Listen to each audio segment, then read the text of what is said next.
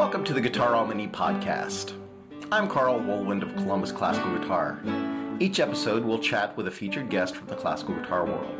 Candid conversations, unique experiences, and career observations from the people who best know the guitar. This is your masterclass in life and the guitar. For more information and past episodes, please visit columbusclassicalguitar.com or see Carl Woolwind Guitarist on Facebook. Because of the radio show, I was interviewing David Russell way back in 2000 or 2001 because he put out this Barrios CD in 1995 that had unpublished Barrios pieces. And so I was asking, and that's right up my alley. So I asked him all about, tell me about these. How did you get these pieces, right? Yeah, how did you get those? And he told me these stories about being in El Salvador where he died, and some pieces turned up. Some people had kind of hoarded these pieces of music. And he said most of the pieces we have, he said there's a few pieces that haven't turned up. There's this piece called Bicho Feo, which means ugly bug. And I was like, ugly bug? That sounds badass. Like, tell me about that. And it's like, and so anyway, this is like, early days of the internet. I get on this classical guitar news group. And they said, hey, has anybody heard of this Bicho Feo piece? And on rec.classical.music.guitar. Sure. Yeah. Oh my gosh. That brings it back. Yeah. Well, so this guy writes back, who's now since passed away. And he says, yeah, I've heard of it. And I've got a copy of the score. And I was like, what? Oh my God. Like, holy crap. So I said, come be on the show and let's talk about the piece. And he's like, kind of not so fast. So, not so fast, Sonny. So he was a guy in San Antonio, who's passed away now, named William David Jennings. He passed away in 2017. And, he would make these appointments. So I talked to him on the phone. He's very mysterious. And we'd make these appointments to meet, and then he would always cancel. Huh. And I said, well, you're in San Antonio, let's meet somewhere. And he says, no, let's meet in Corpus Christi at this restaurant on Friday at 8:00. And I want you to bring me Sounds like espionage. Yeah. It's like he says, I want you to bring me a case of this liqueur that's only made, I'm not making this up, only made on Whidbey Island. Do you know where that is? Off the coast of Washington State. Oh my gosh. It's some berry that they make this liqueur on Whidbey Island off of Washington State. Wow. See, this is exactly the kind of thing that I want in my podcast right now. This is worth it.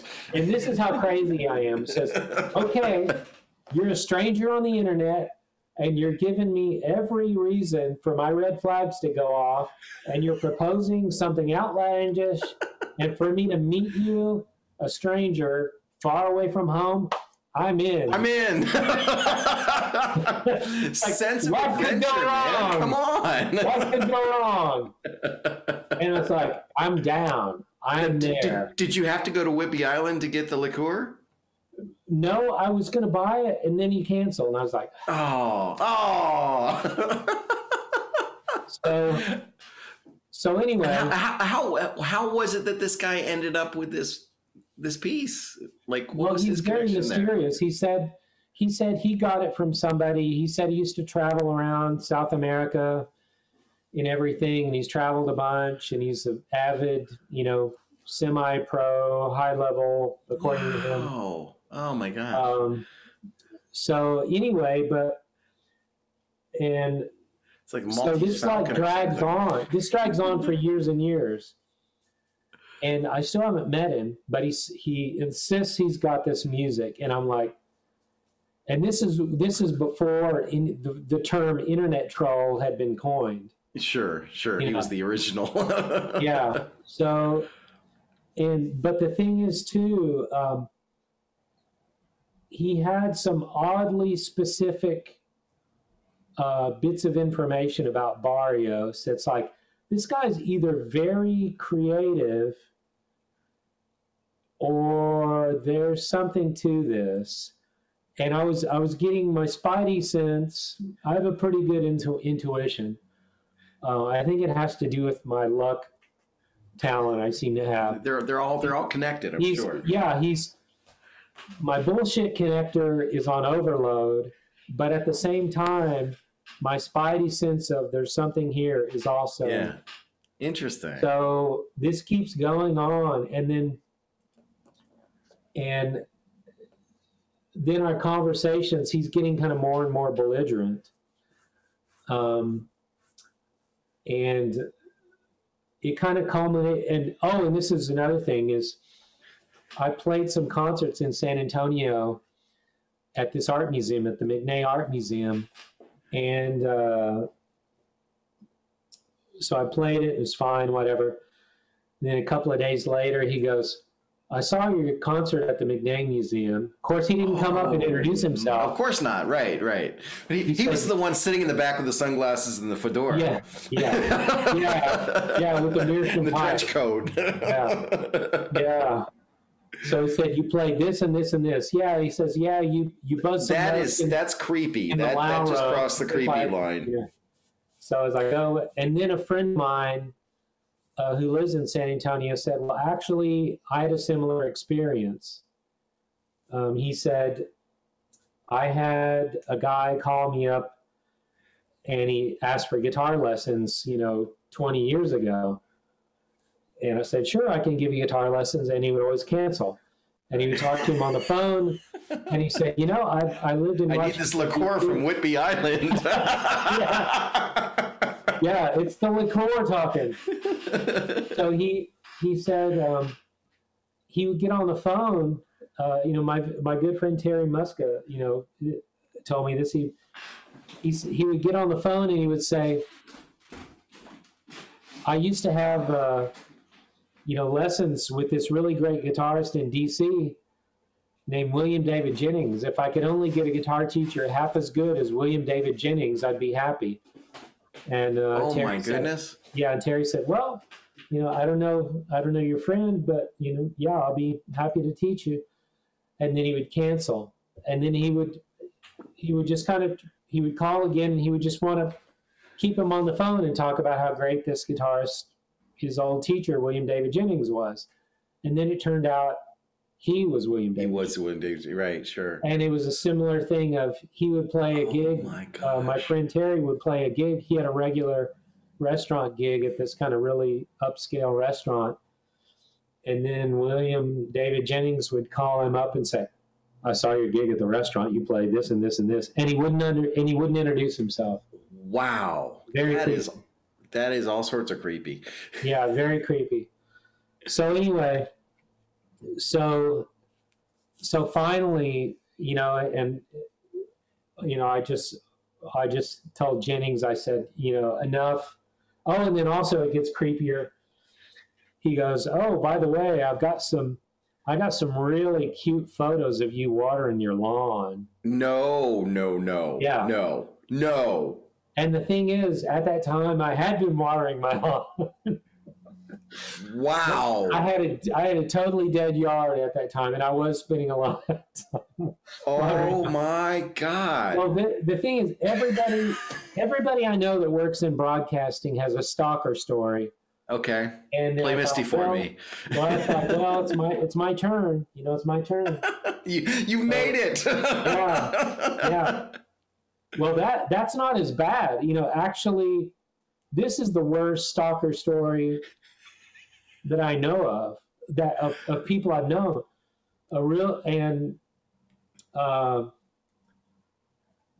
And this was told to me, it's a friend of a friend, so I don't know the guy's name, but a good friend of mine who's a real successful rock guitarist in town. I used to teach at his studio, a guy named Dave Seabury. A buddy of his was a real prominent rock guitar session guitarist in LA, played in clubs in the 80s, all that stuff.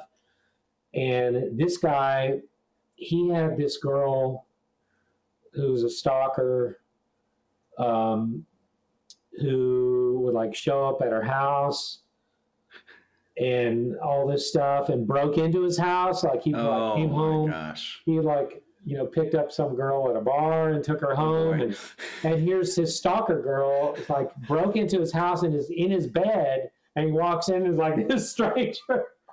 Wow. Get out. And then she freaks out because, you know, she's jealous and everything. She runs across the road and gets hit by a car and gets killed in front of the house.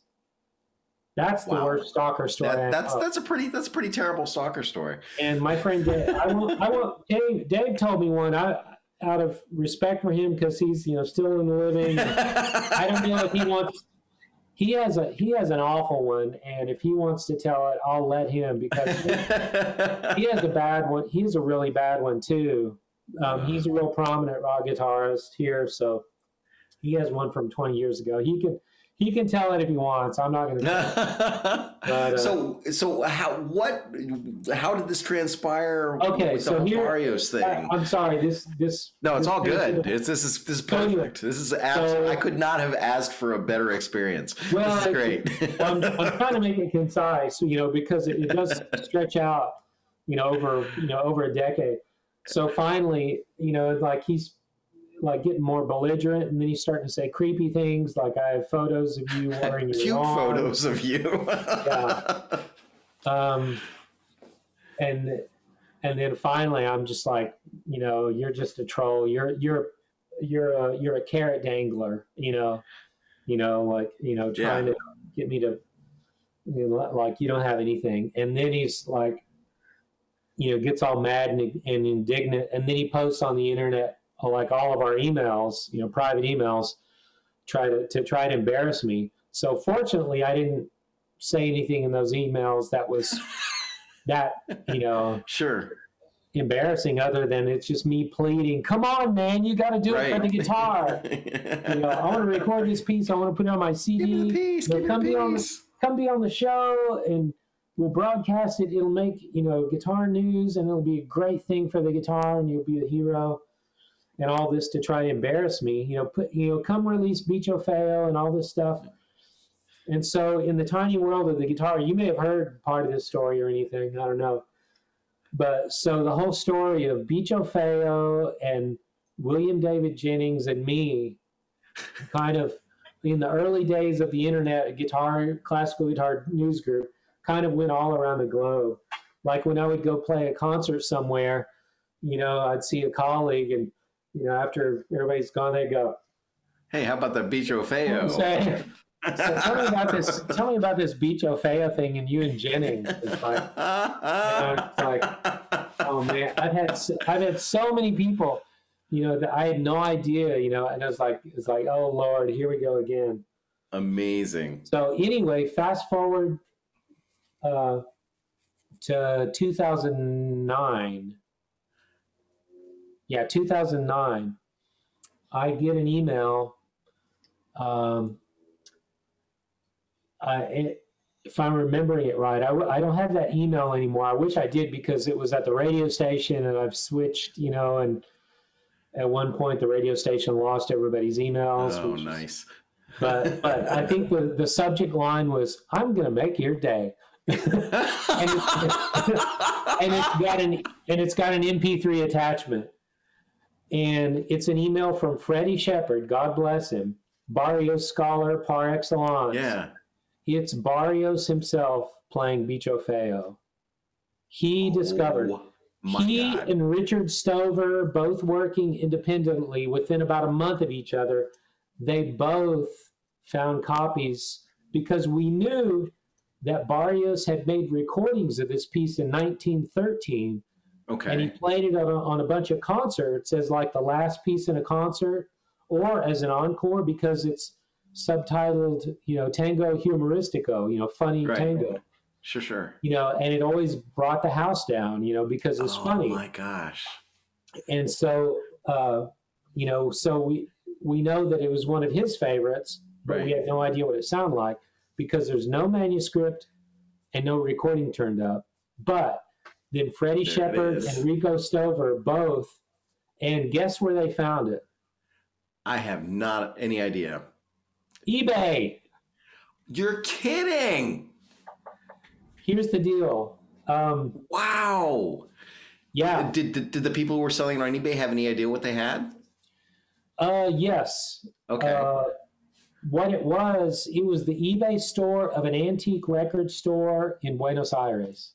Perfect. They specialize in like old sheet music, old recordings. So what had happened, it's like when grandma dies, sure, all their records, stuff, their estate, it's like, what are we going to do with all these 78 records? I don't have a 78 record player. Right. Well, it's like, let's take it, let's sell everything. So they had several, evidently several pressings or several other people. So these things have been resurfacing over time as people die, and unbelievable.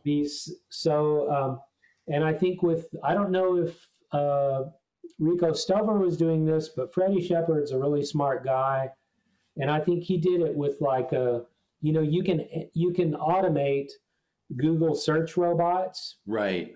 To where it's like 24/7. It's like Barrios, Augustine Barrios, Mongarang. Anything that pops up, that. Right? And then like, shoot, it gives you what's new, and it gives you a report. End of the day, okay, there's like 15 new CDs with Barrios reissues. Like, okay, yeah. Smart guy.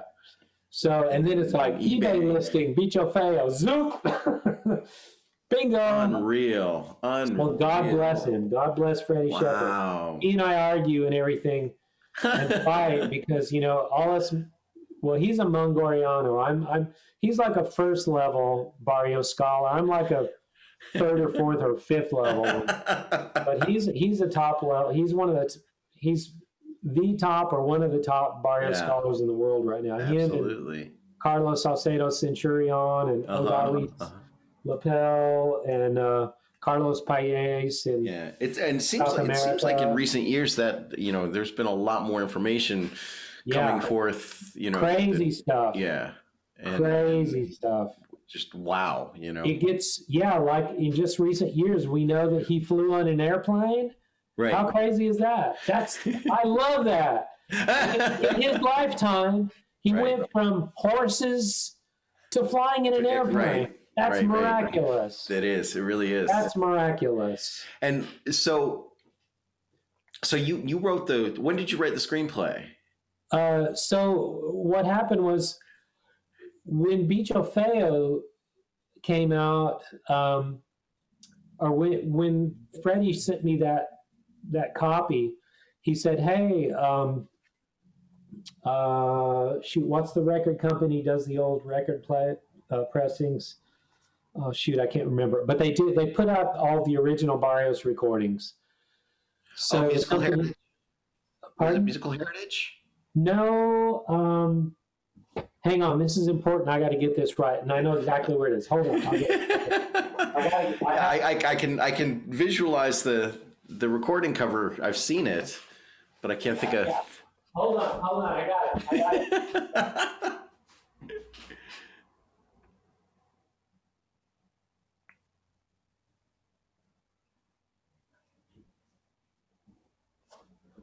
All right. All right, here it is. There it is right there. Yes. Well, it's in mirror image, but Augustine Barrios Historical Recordings, Chanterelle. Okay, yeah. So thank God for folks at Chanterelle. Right. And they were going to put out a new edition. And so there were like two pressings, two versions of Bicho Feo that had been found. And so I got copies of both of them. Amazing. I got Richard Stover's copy and I got Freddie Shepard's copy. Yeah. And so between the two, I slowed them down, with this transcribe software. And I listened to that thing like 10,000 times and I transcribed it, and, typeset it in Finale and then saved it as a PDF.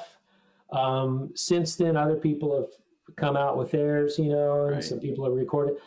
So, but it's like, I got a head start. And so I published it on the internet and then I went to that news group and I said, "Hey, everybody, Bicho Feo has been discovered. Freddie Shepard and Rico Stover." and I've typeset it. Here it is. Take it. It's free. It's not my music. Take it, world. And then Jennings goes crazy. If you were going to make a movie about that, you would have like overhead circling shot and him going, no, you know. Oh my gosh. But because of that kind of, made a big splash in the guitar world, and in Paraguay it made a big splash. Where Barrios is from. And so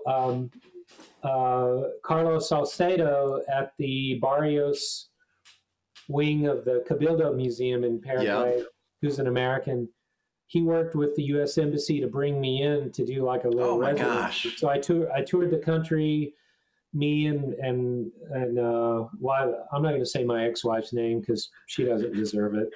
But, so toured the country for 12 days, played all over. Amazing.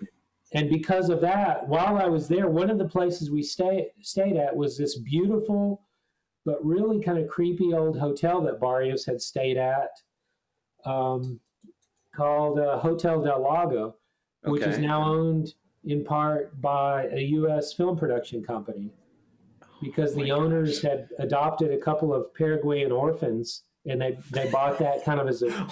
Oh my God.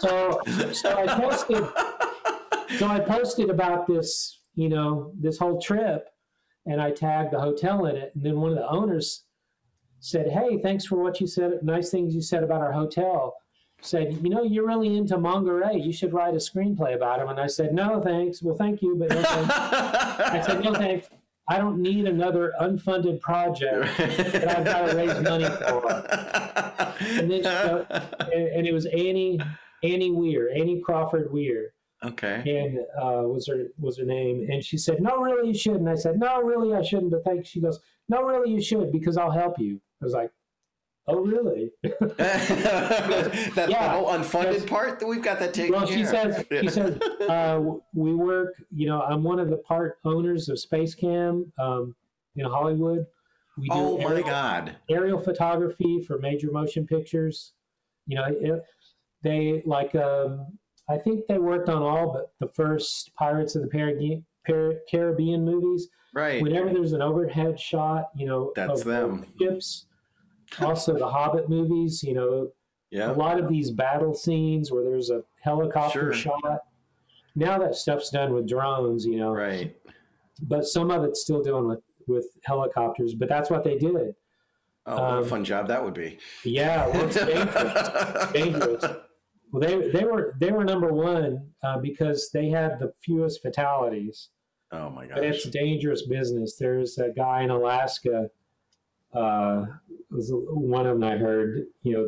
Some director for some car commercial. Get lower. So, and they did, and then they like crashed. But that wasn't Space Cam. That was another company. But so anyway. So Annie, I don't know why, but she just took me under her wing and decided she wanted to be my friend. And she goes, "Look, just write it. It's going to get made. Just write it. So, amazing. She goes, "A friend of mine is a successful screenwriter. She'll be your editor. I've already asked her if she'll read your stuff." And she said, "Yeah, her ex-husband is like a super successful screenwriter. Phil, what's his name? Steven D'Souza. He did Die Hard 1, 2, oh my 3. Gosh. And that's her ex-husband. And Running Man. And oh my God. And then she did like some movies on her own. And anyway, so she was like my editor, my reader, and it was great because she actually reminds me of Adam Holtzman. Kind of a tough talking person from New Jersey. It's like she goes, "All right, page 47. Is this supposed to be funny?" I thought it was. It's like, "Get rid of it." And I said, Gone. It's like, oh, that's funny. I mean, when you're, it's the thing about writing, it's like, you gotta, you have to believe in yourself, but you have to have people read your stuff and tell you that it's Oh shitty. my gosh. Yeah. Get out of your head. Yeah. I actually, through Facebook, I had a really great 8th grade English teacher named Cynthia Kadish. And I found her on Facebook, and I said, "Oh my gosh!" I said, "Would you please read my script?" And she goes, "Sure, I would be happy to." And I sent it off to her, and she sent it back all marked up in red. I said, "This is great." You got another F. Another F. Clearly not applying myself. No, she actually picked me out of all of her students to go to some creative writing workshop back in the 8th grade. Oh my God! And so she really the seeds were planted. My 6th grade teacher, Mrs. Threlkeld, actually was the first teacher when I was 12 years old. She had everybody keep these little creative writing notebooks. She was the first one that kind of singled me out in class and said, "You've got a gift for this.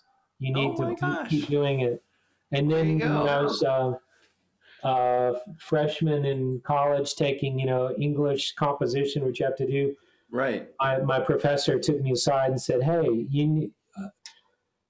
I'd recommend you go into technical writing because, you can write, and if you go into technical writing, that's a way in which, you can actually get a job doing that. And then you can do other creative writing like novels or whatever on the side. And, you still got a gig in writing." Wow. And so that was a long time ago. I think that's one of the reasons I do radio is because I have to write out a script. I have to do research. Sure. I have to come up with themes that connect all the music together and all that stuff. But anyway, I'm sorry this is taking so long. But no, it's great. No, I love it. It's perfect. But, anyway, so exactly the kind of thing we're looking for here. Well, she told me, just write it. Just write it. And, and I was like, okay, I'm just going to write it. And I sent it off to her and I was like, now what? And she goes, and she's like, well, we're just going to, we're going to fix it. Now you're going to rewrite it. Okay. And then I was like, all right. Then I took all my, I listened to what everybody said. And actually, when I do Monterey again, I'm going to rewrite it again because there's a lot of, it needs to be thinned out a lot. And also there's been things that have been discovered about Barrios's life that I didn't know back then that I know now that are going to go into. No, is it like a complete biography, or does it center around this particular incident in his life, or? Well, it's based on a true story, but it's also it's like it's a tough thing when you try to tell someone's story and there's holes in the story. Like if you try to tell, first of all, it's a failing proposition. It's impossible to tell someone's life story in 1 to 2 hours. Of course. All right, you're going to fail.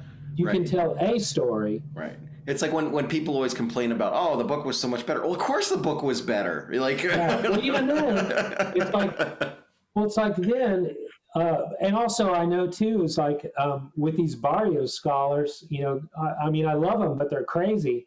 Yeah. But also they'll argue with you, like what color shoes Barrios was wearing on October 1st, 1934. It's like, well, I've got this photo from the day before. Those are clearly saddle Oxfords. And I'm like, who cares? Take it up with the costumer. Yeah, right. So, but the thing is, so it's like there's things, where point A is, where point C is. Sure, you got to tell a story. Yes, you got to guess where point B is. Right. But actually, that's not even the story I'm trying to tell. Since it's called Monterey, well, I don't want to give it away, but yeah, don't give it away. Yeah, I don't want to. I'm not gonna give it away. Be very general. Be very general.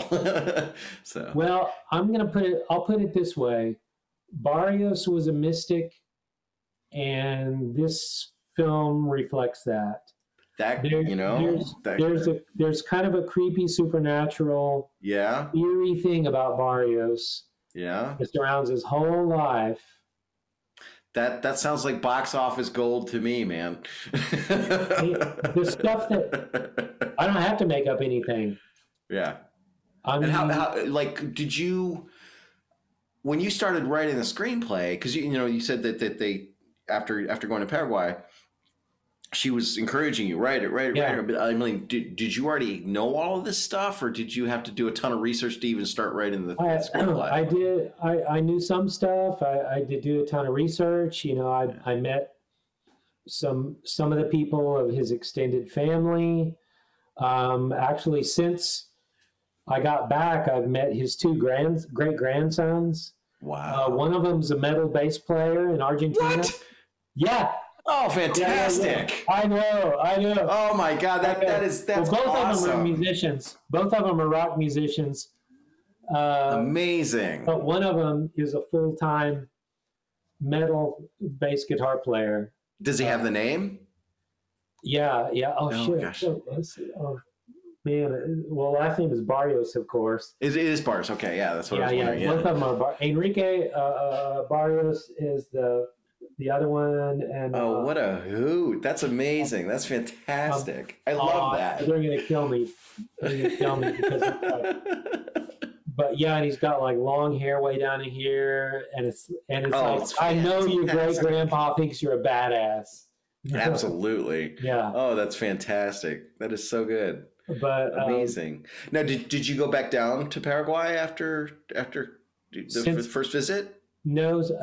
There was some talk to bring us back the following year, but it didn't work out. But you were able to do all your research without having to travel.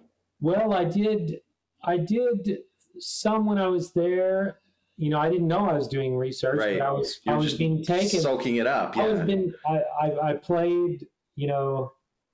I played on his 125th birthday in his childhood home in Amazing. San Juan Bautista. I played in the house. How do you even process that? Yeah. And he also lived in another house in a town called Villa Florida, about 20 miles away. And so I played and met, family there and met those people. Gosh. Went on some of the places that he would have went to. Right. Actually went to the jungles in Brazil illegally. Wow. Without a visa. Sure. They handed us over.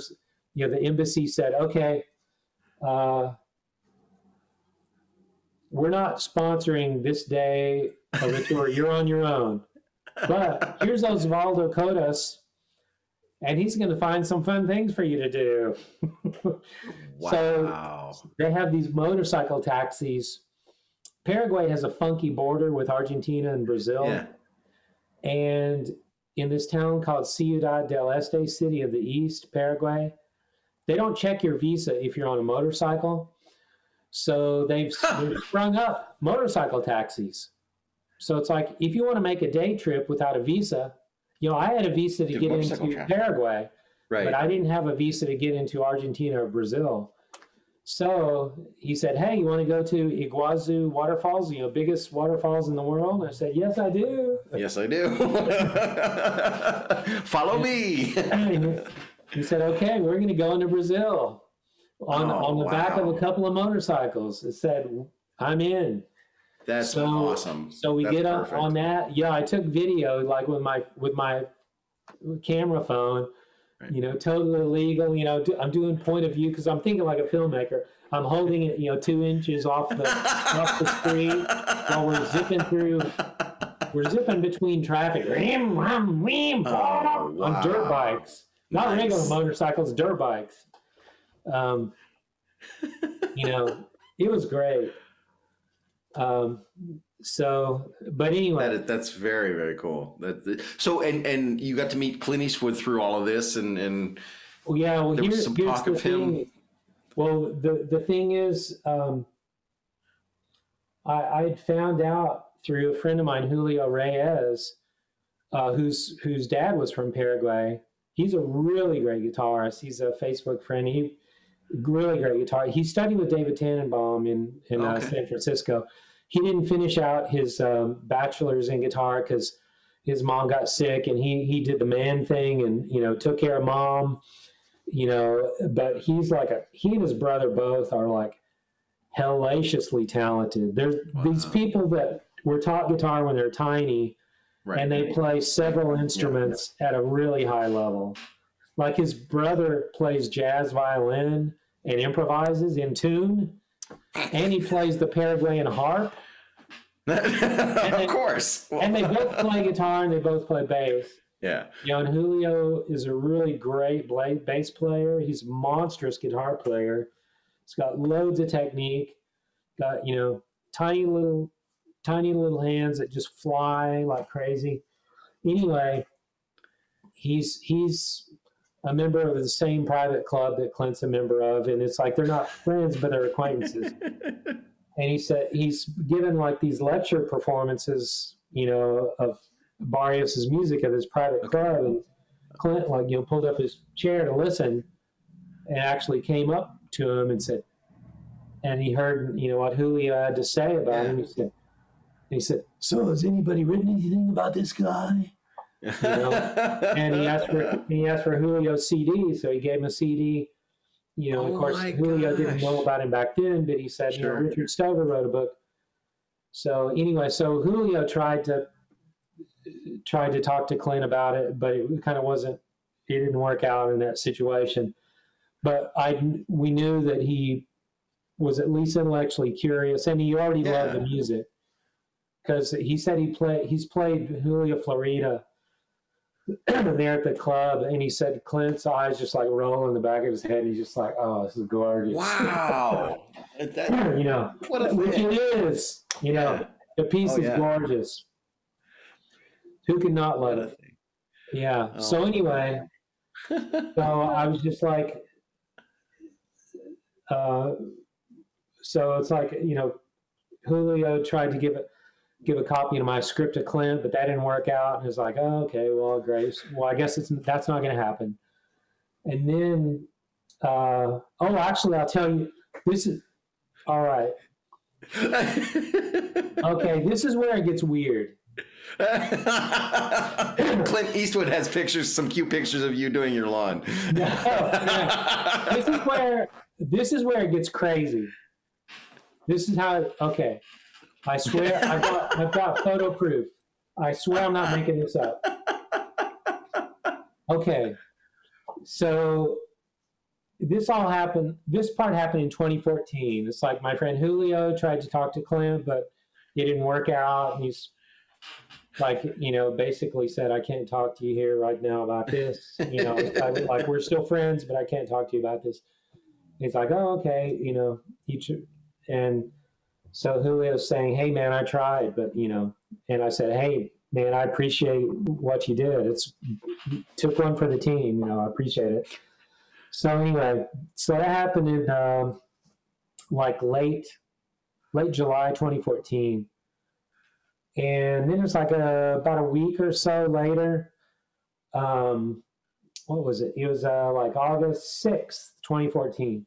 I'm in a video store late one night with this girl I was dating at the time.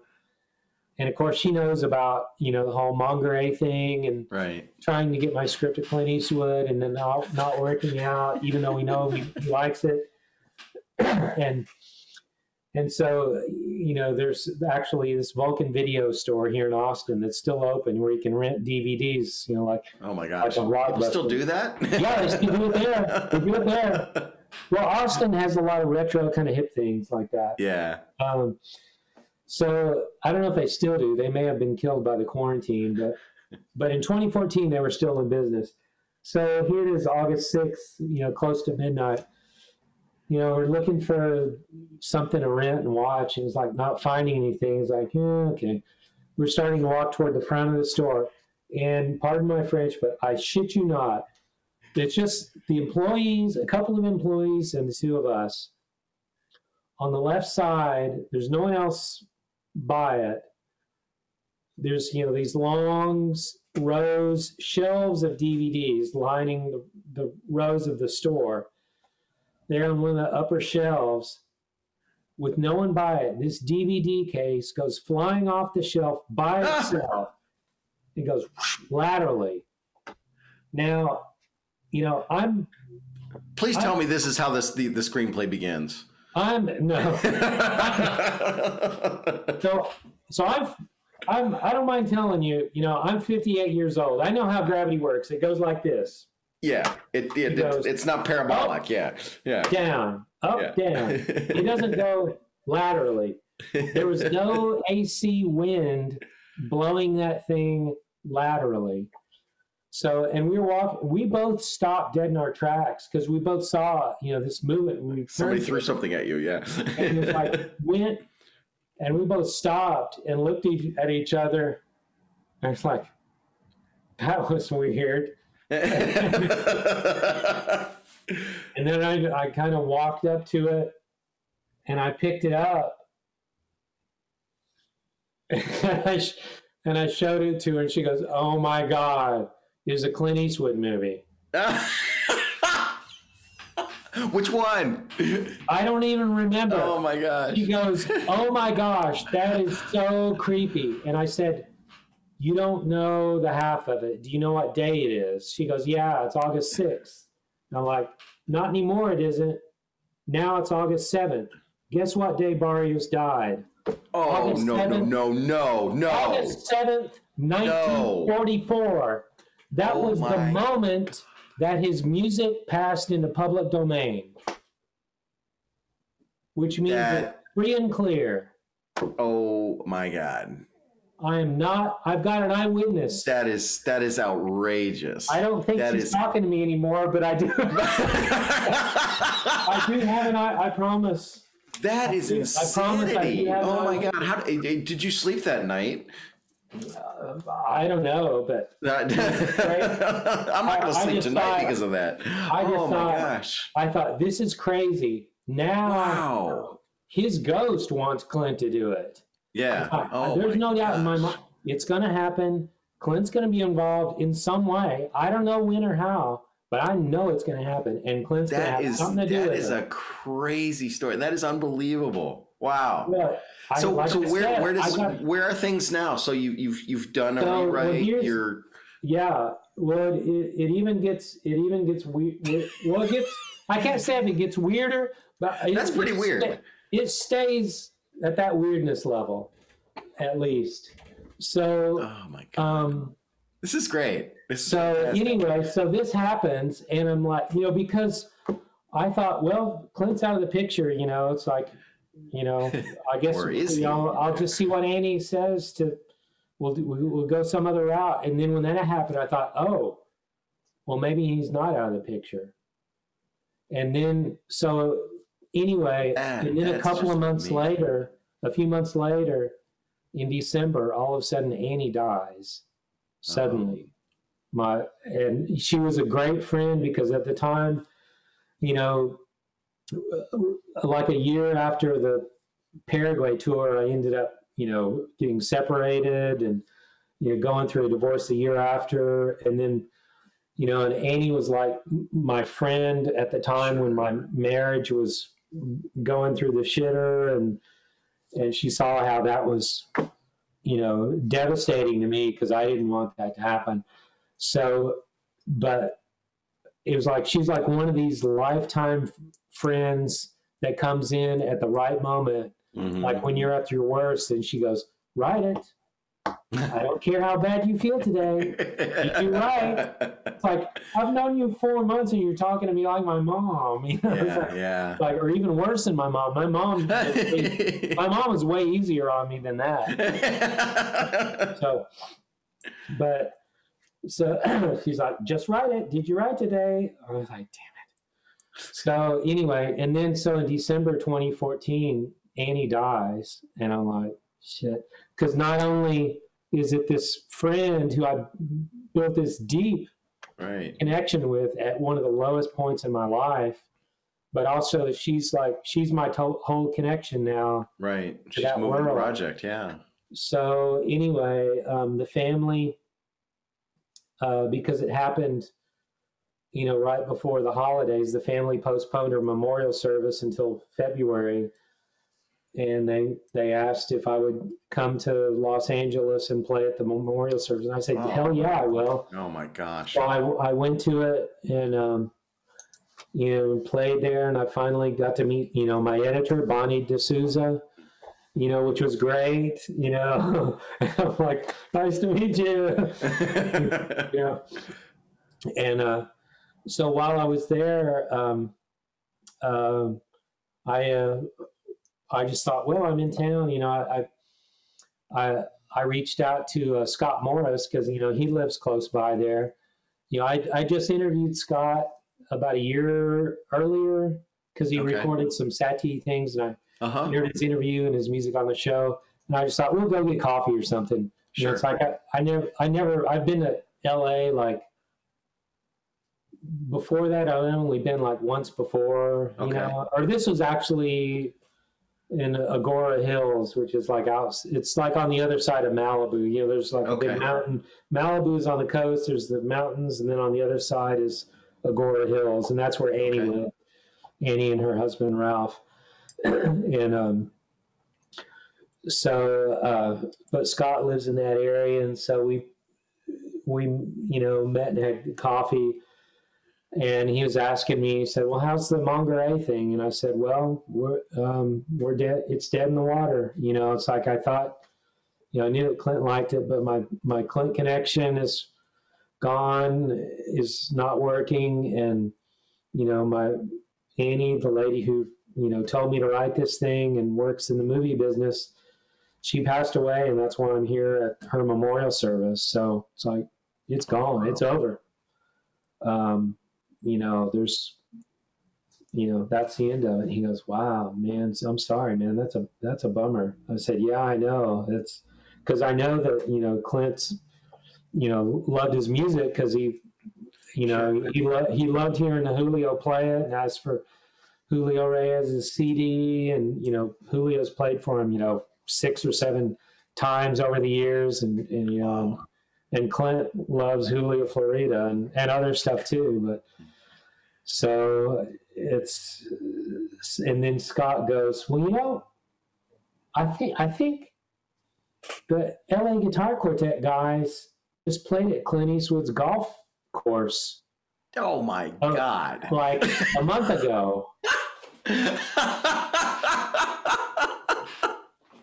And a buddy of theirs is a guitarist, and he's a real like mega successful screenwriter. A film score composer, Mark Mancina. Okay. He's like won like 3 Grammys. He did stuff for Lion King. He did Training Day. He did Moana. He did Twister. All these blockbuster. He did Rush. That was a big action thing in the 90s. Which started its own genre of action soundtracks and everything. Oh my gosh. And then when Lion King became a musical, he wrote like all that music that's between the songs. Okay. He's a really good classical guitarist, and he's friends with those guys. And I was like, wow. And so I can't remember if I emailed or called Bill Cannengeiser, and I told him what was going on. I said, hey, I heard you guys, just played at Clint Eastwood's golf course and are friends with one of his friends who's a guitarist. Here's the deal. I know that he likes Barrios' music because of my friend Julio. And, I tried to do this, I wrote this script and everything, just to see if he would read it or whatever. And then I didn't hear anything. It was like, okay. Typical. At the time I was thinking, thanks. I was like, how many times have I heard you guys' music? How many times, had you interviewed them? Have you interviewed them by then too? Yeah, multiple times. I've interviewed the quartet as a group. But before then, had you? Oh yeah. Loads, come on now. No, but what I didn't realize, I didn't hear anything because Bill was on it. Oh, wow. Like he didn't want to answer. Very wisely. Yeah. Bill is a smart guy. He's funny. Yeah. The thing is, he's really. I think we all agree he's talented and he's funny as hell. He's really funny, but a lot of times people don't understand that people that are really funny are often extremely intelligent. Of course, smart. I think the guy's a genius. Yeah. There's a lot of bright people in the guitar world, but I think Bill's a genius. Yeah. I agree. But so anyway, so I was just, I was just thinking, well, okay, well, I guess that's that. I guess I'll go back to doing my little radio. Oh, ye of little faith. I'll keep playing, at the hospital and doing my little thing, and keep raising money for my PBS show and, chipping away at the stone, I guess that paranormal thing was just one of those things. So, and then I got a call at like 11:30 at night. It's like, who's calling me at 11:30? It's like Bill Kanigeiser. I was like, oh, hello. Like, hey, Bill, what's up? and I can't remember exactly what he said, but it's something like this. It's like, hey, Tony, shut up and listen. Okay, Clint.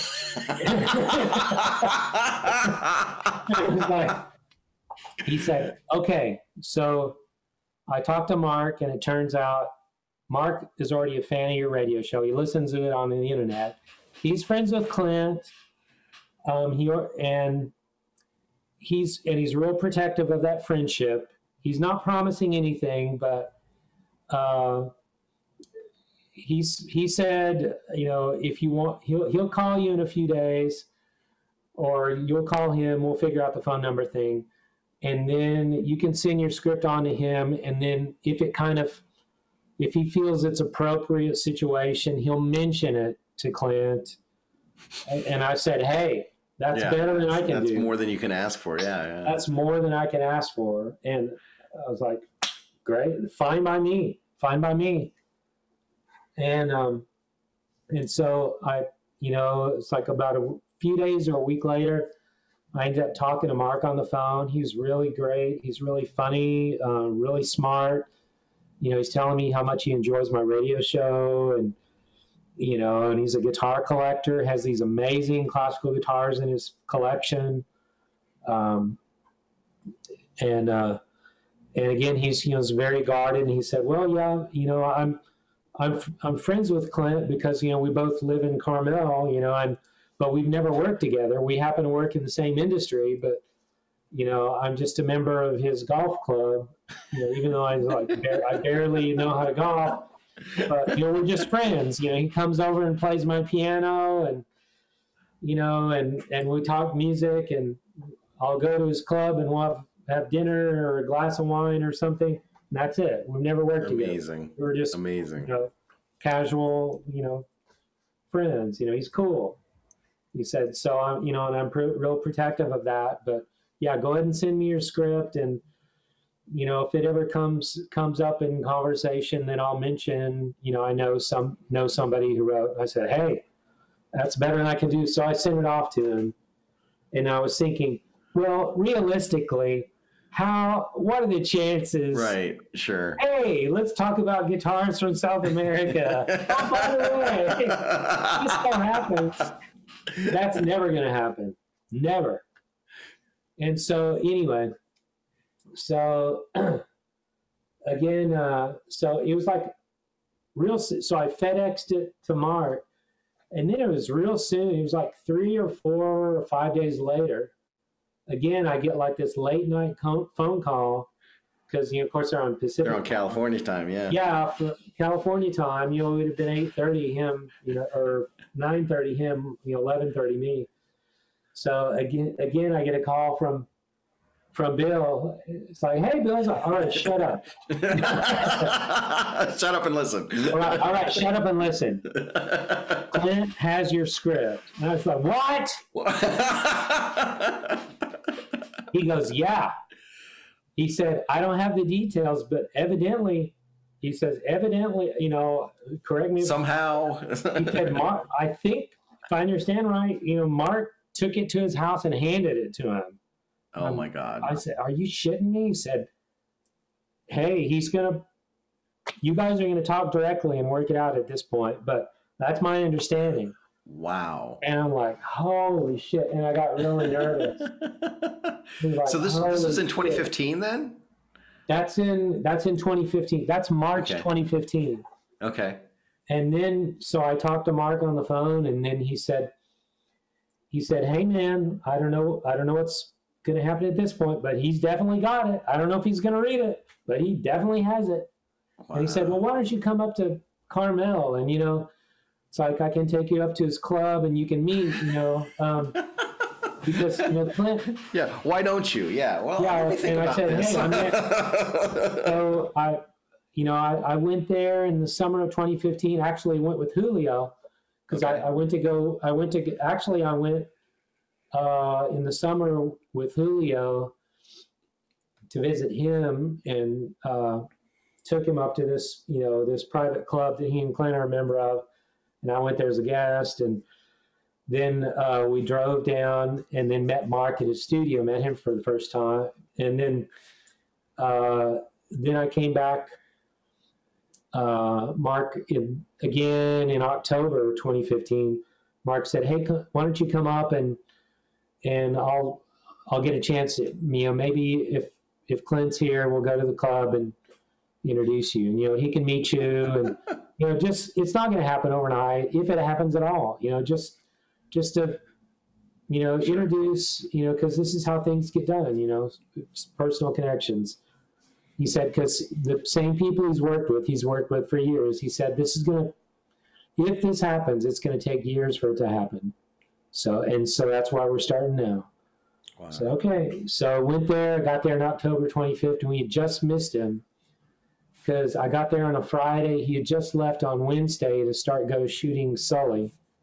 Okay. So instead, ended up going to Clint's best friend's birthday party at his house. Yeah. So, yeah, Mark was invited and said, hey, I have a friend from out of town. He's cool. Is it okay if he crashes your party? And said, yeah, come on and bring him. So amazing. So I got to meet Clint's best friend. It's an older guy named, what's his name? Is George. I can't remember his last name. It's a Hispanic guy named George. He's not a movie guy. He's just like he's a self-made, you know, entrepreneur, just like Clint. He's like, that's, as far as I can tell, most of Clint's buddies that I saw anyway, they're not necessarily people in the movie biz. It's like these hard old dudes that like came from nothing and like made it. Yeah. It's like that. It's like, that's the thing they have in common. It's like, it's a bunch of crusty old alpha males. Yeah. Hard scrabble. Yeah. Hard scrabble. Tough dudes. Yeah. Tough, real deal. Amazing. Yeah. So we just missed him. And then actually it was the next year, 2016. I went in March, and then I met him for the first time, and then went there, and then, you know, me and Mark's recording assistant Marlon went to his club, and it was cool. And, you know, Clint was there at his bar holding court, you know, and I was, you know, I got real nervous because I'm looking over the way, and my reaction was like, oh, don't look at him, you know. Yeah. Because I'll accidentally stare, and I'm like, right. Oh my God. I'm not even going to look in his direction. So it was like Marlon and I sat down on these couches, you know, by this fireplace away from the bar, and Mark went and talked to him. There's no place to sit at the bars. Clint and his buddies holding court. So they talked. You know, Mark was all happy because he just had finished Moana, and Clint had just finished the final edits on Sully. And so and then, you know, Mark came and joined me and Marlon then it's like, all right, well, just chill. We'll see if he comes over. I'll introduce you if he does. If he doesn't come over, it's like, that's fine. Sure. And then he happens to notice, and Mark goes, just kind of under his breath, he goes, okay, heads up. Here comes Clint. He's walking over. We'll see if he says anything. Be cool. Be cool. Yeah, be cool. Be cool. Don't freak out. And then Clint comes over and he starts talking to Mark, and I can't hear him because he talks real soft. Right. It sounds just like super low voice. Yeah. I mean, Mark can hear him because he's right there, but all I'm hearing is. Yeah. And then Mark, and I was thinking, oh, do I stand? And I was like, well, Mark is sitting, so I'm going to do what Mark does. Clint's standing, Mark's sitting, so I'm not going to stand. So, and then Mark goes, oh, Clint, by the way, it's my friend Tony I was telling you about. And in my head, I'm going like, oh, shit. and he mumbled something, it's like something. Like, oh, nice to meet you.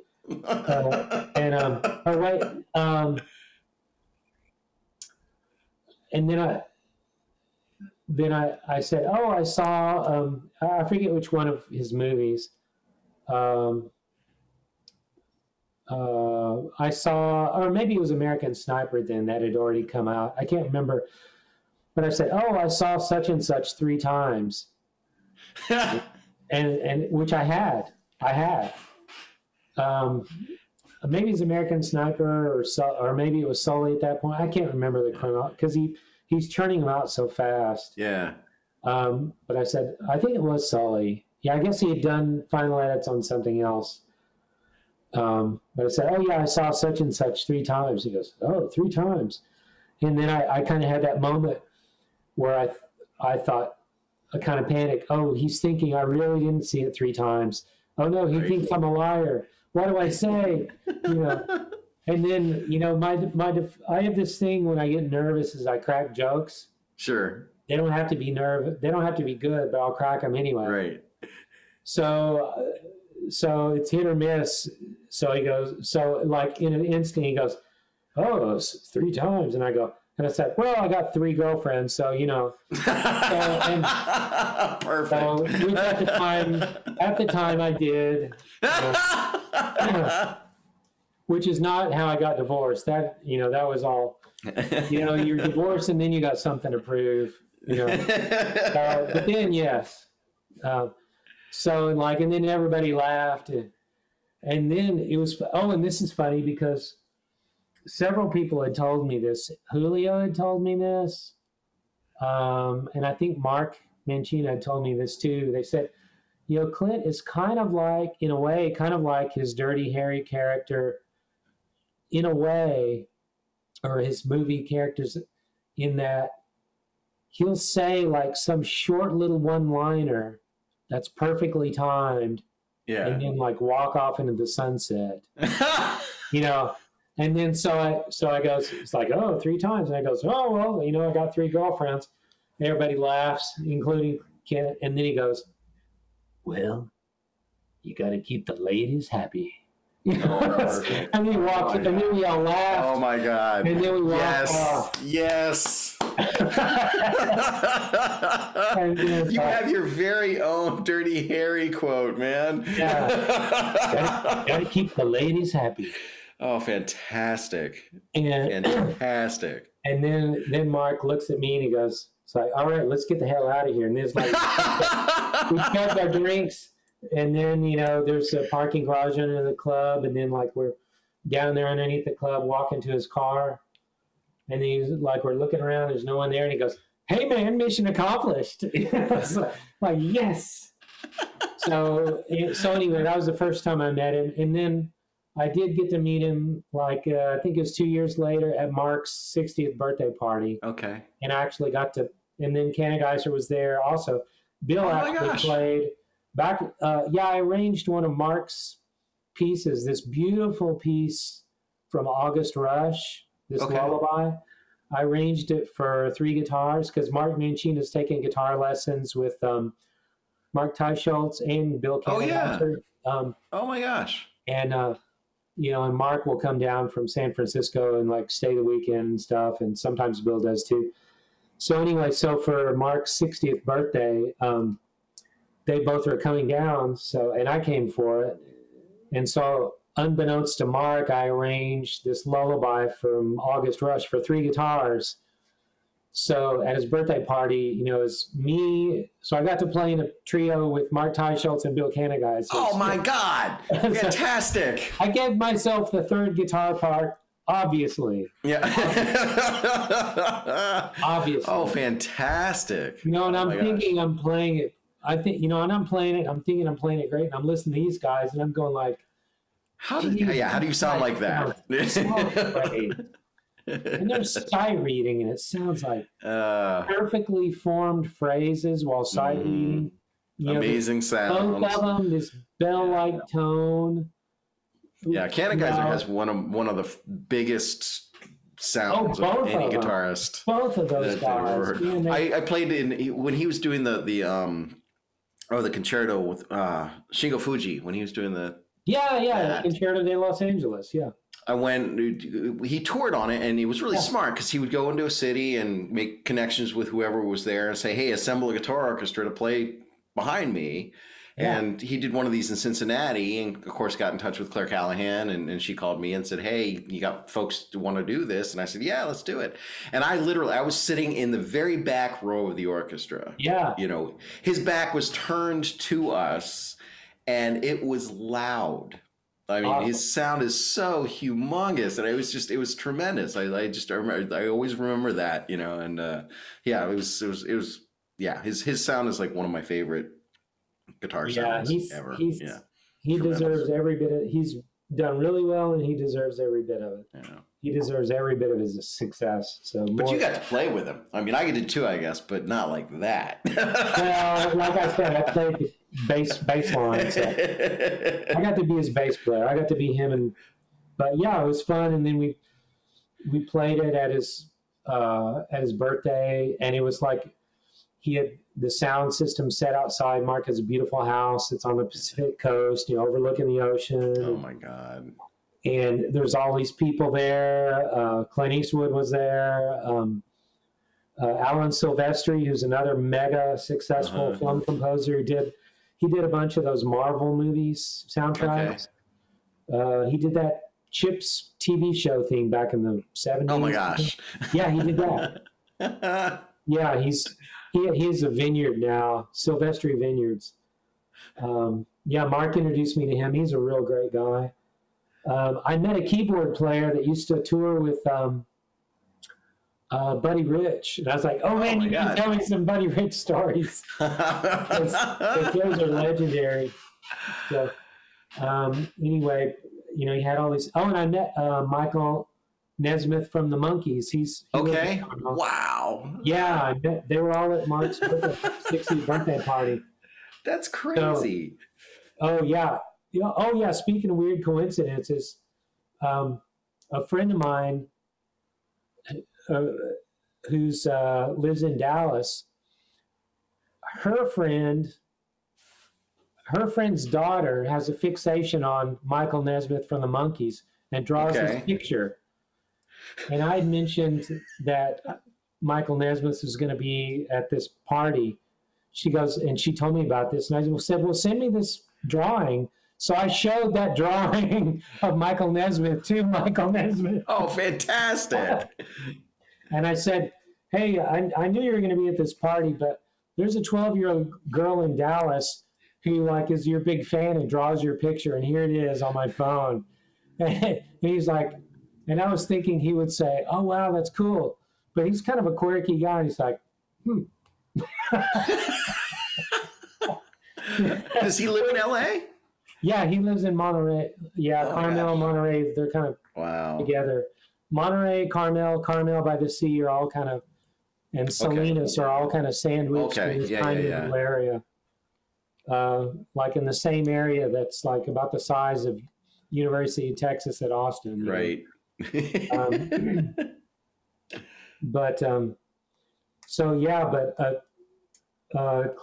was at the party, and I would see him there, and I was like, oh, don't look at him.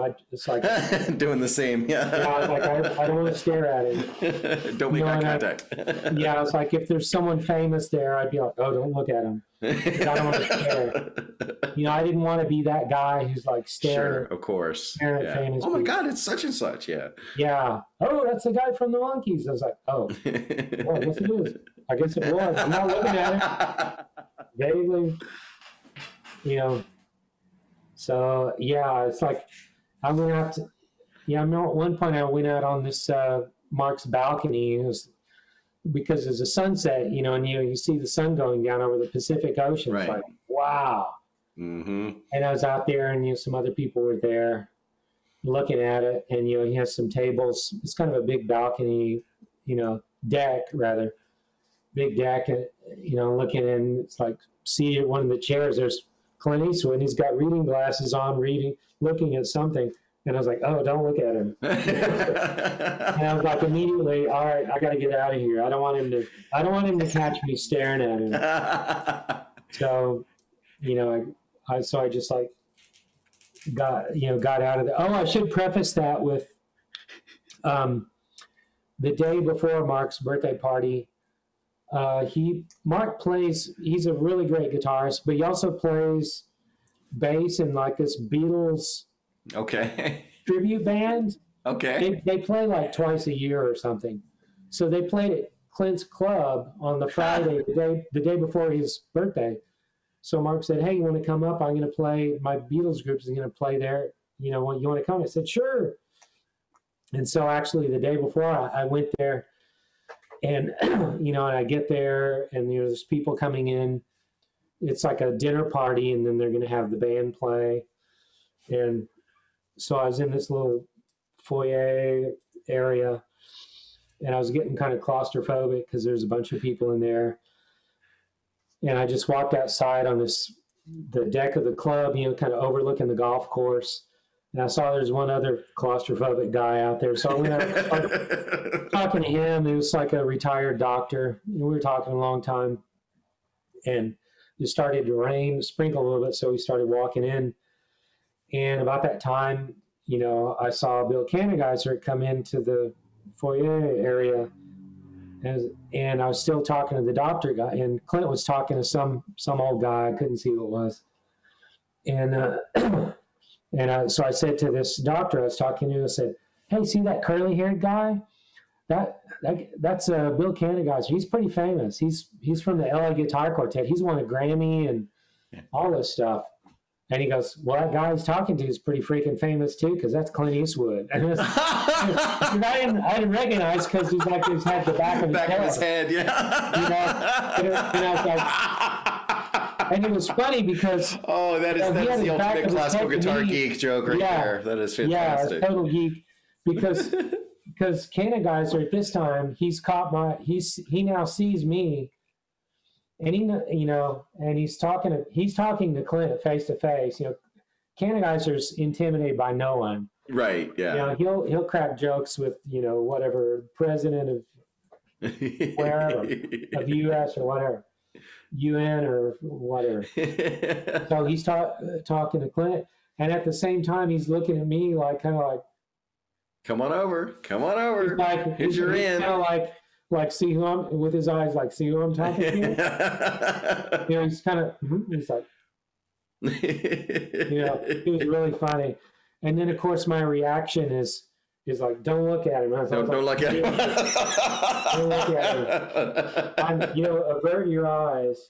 I just like look down. Don't look. Look away. And then when I think it's kind of safe, and I'm the only one who's not like 70 in this area, except for Kanegeiser and my friend Mark and the other musicians in his band. But most of the people are a lot older because they're Clint's friends, they're his neighbors and everything. So most of them, not all of them, they're kids also. Sure. But so, I'm like looking away, and then I'm thinking it's, safe. It's about 30 seconds. So I'm going to kind of gradually look over where Kanegeiser was. It's starting to fill into this room. I happen to look up where Kenny Geyser was, and then there's Clint staring at me like already. He's already staring at me. He's pointing at you, you know. No, he's already staring at me, and I happen to be looking up at him mid-stare. No. He's just like.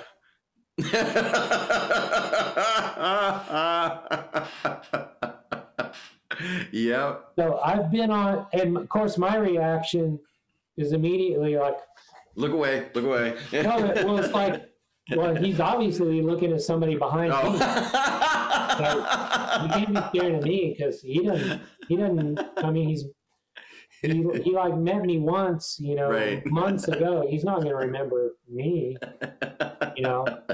Gotta keep the ladies happy. Yeah, he's not going to remember that.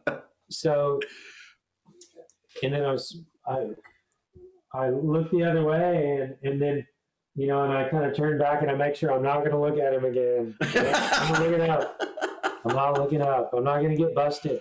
And I just said, I just told myself, my goal for this trip is to not get thrown out of this club. Because I'm not, that's the only thing. So anyway, but yeah, so I've been on the receiving end of that famous stare of his, and I have to say, amazing. It's not comfortable.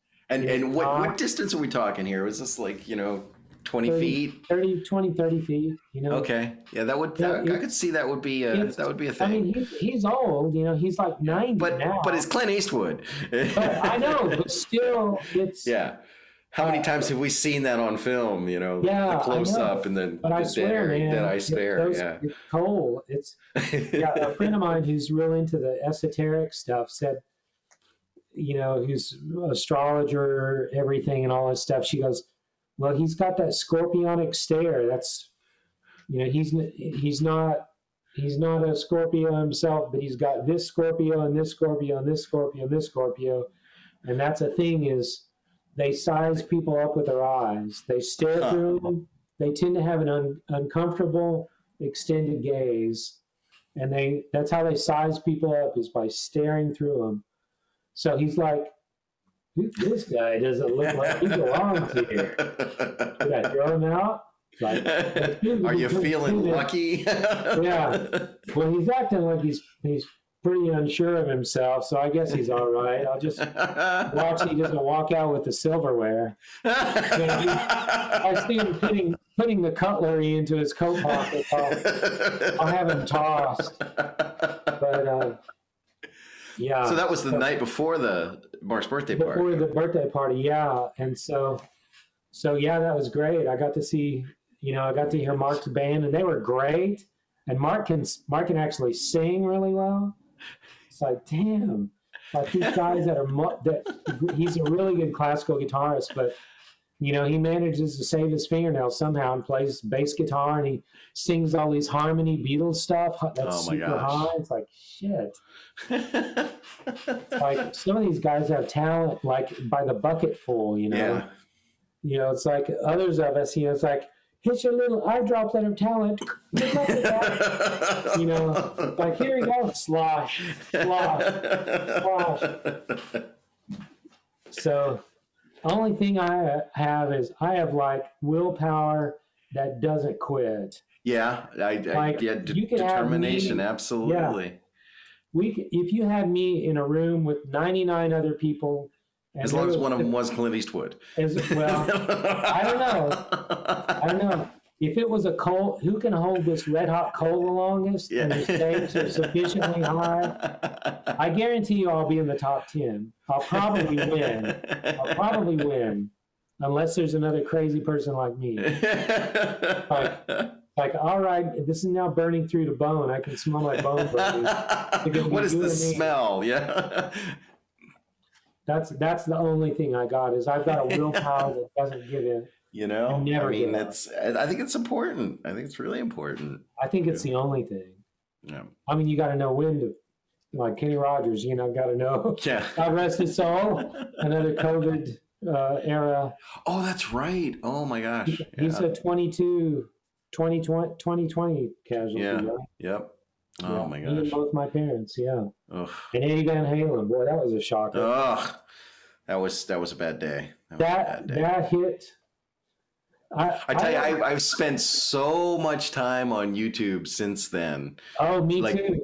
like listening to bootleg recordings and finding like all the concert videos and even the really Everything. shitty ones from like Yeah, the guy way in the back with a like tiny like Super 8. 8 millimeter. Yeah, Yeah. Did you see the Dutch TV interview Yes, in where he's speaking Dutch. Yeah, in '79? That is so Yeah. great. it is. Yeah, it's He sang fantastic. Weddings. I played Weddings. And then he shows the tapping thing, which I thought Yeah. was so cool. How cool would that have been to see that in 1979? I know. Like when I know. everybody was kind of figuring it out before, Yeah, when we finally got to see it happen in concert, it's like, oh, Yeah. so that's how he's doing it. right. I started reading in these rock magazines. He had this crazy technique of doing this, like in '78. Yeah. But how And cool is that? apparently, like, I mean, that was the way he was doing it with a super legato and multi-string and, Yeah. like the whole eruption thing. Apparently, that was a relatively recent development because if you listen to some of the club gigs that they were doing, like in '76 and '77, he wasn't doing that.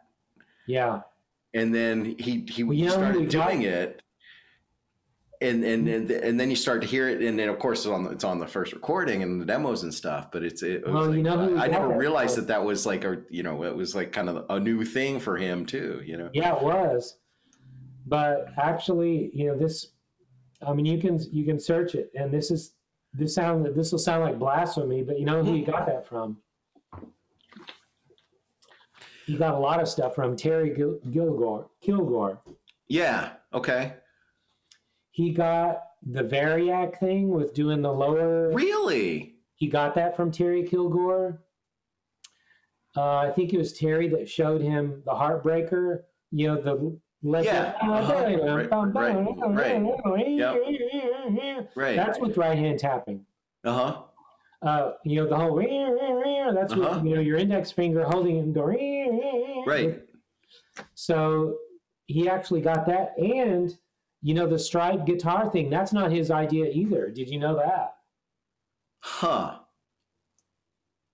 There was a punk space group. What I think they were called something. Shit. Their guitarist he played a Les Paul, but it had paint stripes all over it. Okay. But they did this kind of quirky. They would dress up as spacemen in LA at that time, and they were kind of a quirky group, and they would play like they were aliens, and they would talk in this kind of alien speak. Anyway, they were kind of a semi-popular LA band, but their guitarist played a Les Paul, and it had these crazy stripes on it. Amazing.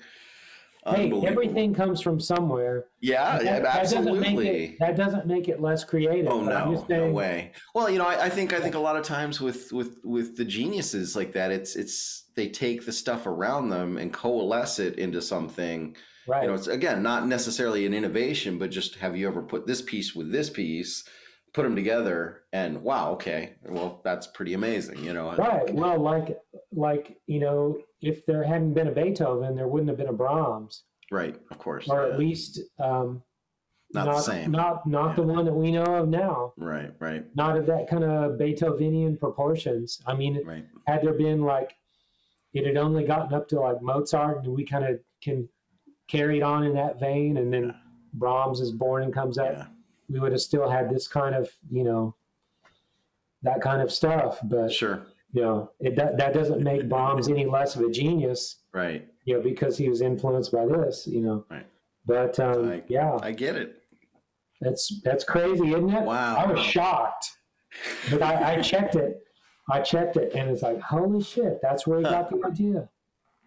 And actually, Terry Kilgore, if you search him on YouTube, there's a 45 single that a group that he did. I forget what the name of the group is, but you search it, and he plays a solo, and it sounds a lot like Eddie Van Halen without a vibrato bar. Wow. I mean, the song sucks and the tone of it is good, but it's like, man, that's a great solo. And that kind of sounds like Eddie. I mean, yeah. Amazing. Terry Kilgore. Terry later played with David Lee Roth. Okay. When he did his solo thing with 2 guitarists. So, Dave knew. He said, yeah, I know where this stuff comes from. Yeah. Amazing. Wow. So is there more on the Clint Eastwood story? Is that Oh yeah. Well, anyway, so anyway, at Mark's birthday party, Bill Kanegeiser, I happened to go in this room. I saw a bunch of people kind of hanging around this door facing, and I was like, oh, what's going on here? And I walked in there and peeked around the corner, and there's Clint Eastwood sitting in a chair, and Bill Kanegeiser is playing guitar, sitting on the edge of a bed, playing for Clint, and cracking jokes. Oh my God! Cracking jokes. He's playing up a storm, and Clint's loving it, and they're just cracking jokes and everything, and people are watching this whole thing go down. And of course, my reaction is, "Oh shit! Don't look! Don't look! Don't get caught staring at anybody." I immediately averted my eyes, walk away. I'm gonna buy you a pair of sunglasses. Actually, I collect them. The cheap ones. So it's like, ones that say "Don't look," but then and all through the night, it's like I was trying to work up the nerve to go talk to Clint because Mark said, "Hey, Clint's going to be here. This would be a good opportunity. You can go up to him and start talking about it." And I was like, "I don't know, man." And then Bill comes over later, and he goes, "Hey, man, I've been talking to Clint, and I've been telling him about Barrios and what a crazy life he had, and I've been telling him about you and how you know a lot of stuff about him. Like, you want to go talk to him?" And I said, "Yeah," but it's like, yeah. He's like, "Well, let's go." He goes, "I don't know, it doesn't feel right now. I have a really honed tuition," and I was like, "Now's not the time." He goes, "Okay, I respect that." He goes, "Wow." And then he goes off, and it's like, and sometime later he goes, "Hey man, you ready to go talk to my buddy?" And I'm like, "It's not the right time." He goes, Okay. Time goes on, it's getting late. And then, he played, and then later we played the trio piece for Mark, and he loved it, and his daughter was crying because it was so beautiful. Oh my gosh. And his wife, everybody there was just like in tears because it was like this beautiful moment of his own music. All night it was his own music being played for him. Oh my gosh. And he found his buddies from his high school rock band days, and he got them together and they got to play. And it was like all these cool people, in all the hardest fields, and like he made it, Yeah. It's like all this respect and love thrown his way all night long. And and then Bill, sometime later goes, "You ready now?" And then I was like, "Yeah, let's go." and then it was the right time because he had just gotten up and he was about to leave. And precisely at that moment, he was walking to the door of Mark's house to leave. Door opens, and then Bill's right there. And because they've been talking off and on all night long and playing guitar and listening, it's like, "Hey, it's you again." And it's like, and he goes, "Hey, Clint." It's like I get the same introduction. He's like, "Hey, I got exactly the same thing that Mark has said. Hey, Clint, this is my friend Tony I was telling you about." It's like, "Oh, yeah." It's like, "Oh, hey, yeah, we met." Mark introduced at Tehama, a year ago, and I saw you yesterday. Like, oh, he goes, and Bill starts talking about Barrios and all this stuff about his music and, how he used to dress up as an Indian and all this stuff. And he's like, hands it off, and "Isn't that right, Tony?" I was, "Yeah." And yes. It was cool. He was like in listening mode. You can tell when someone's like, versus he's like, "Okay." He was engaged. Like, okay. Yeah. He's listening. And so I talked to him like 20 minutes, and luckily I'd planned out what I was going to say because I knew, or an idea, I knew what he was interested in. Like, for instance, I talked about the whole thing of him being an outcast. Clint's an outcast. He's always played outcast in his movies. Right. Barrios tried to fit in, and he was rejected, so he changed his name and adopted a disguise, started dressing up as an Indian. And because Clint was in great shape as a young man, I mentioned, Barrios was in great shape. He used to come out on stage, bear cloth, like a savage, and then he'd play this beautifully tender music and would win over audiences everywhere he went. And I probably have the only distinction. I probably shouldn't say this now, so I'll say it. I'm probably the only one who's actually said the N-word to Clint Eastwood. Good Lord, man. I said, well, it's talking about Barrios. I don't know, in recent years, Barrios, he was traveling with a Jewish diplomat in 1935. He ends up in Nazi Germany in Berlin. This is all recently. Whoa! Yes. Whoa! Yes. Barrios is playing live on German national radio twice. During the Third Reich? Yeah. Oh, wow. Chris Erwich, a Barrios scholar in the Netherlands, poured over years of German national radio network catalogs and found both of them. Amazing. We had heard from other people that it was a Barrios student had said that Barrios said he played on German national radio, but there'd been no proof. Well, Chris found it. Oh my gosh. Chris Erwich freaking found it. And so I mentioned to Clint, it's like a common thread in Barrios' life is, one, he's always present at the cutting edge of technology. Right. One of his first jobs, he's playing music for silent movies. Recordings are brand new. He's one of the first guitarists. One of the first guitarists recorded. Yeah, absolutely. He's one of the first commercial air flights introduced 1935. He flies. Yeah. How often? How many times did he go to Europe? He was there. I think it was 34, and then he got there in, I think, December 34. He's there for most of 35. Wow. And then he leaves. But here's do you know how many concerts he played? Well, he played for the I think it was he played in Belgium, he played in the Netherlands, he played in Paris. Wow. He played at the Royal Conservatory in Brussels. Have we known about this for a while? Well, we didn't have proof. There's lots of rumors, but now there's proof. There's like stuff is blowing wide open. But check this shit out. In the same studios where Barrios. Well, actually, I'm not going to tell you. This is a mind blower. Remember what I said about Barrios is present at always at the creation of new kind of media. Sure. Think about what's happening in Germany in 1935 for the first time. Uh-huh.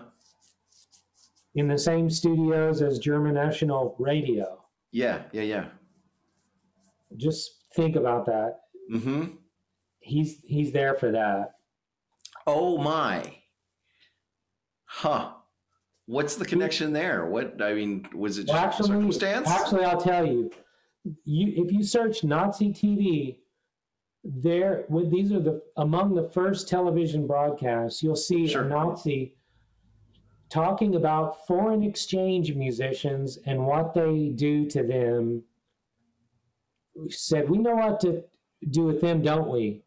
Oh my God. We send them off to concert camps where they can play for their supper. I'll send you a link. Wow. Whoa. That's happening in the same. He was there at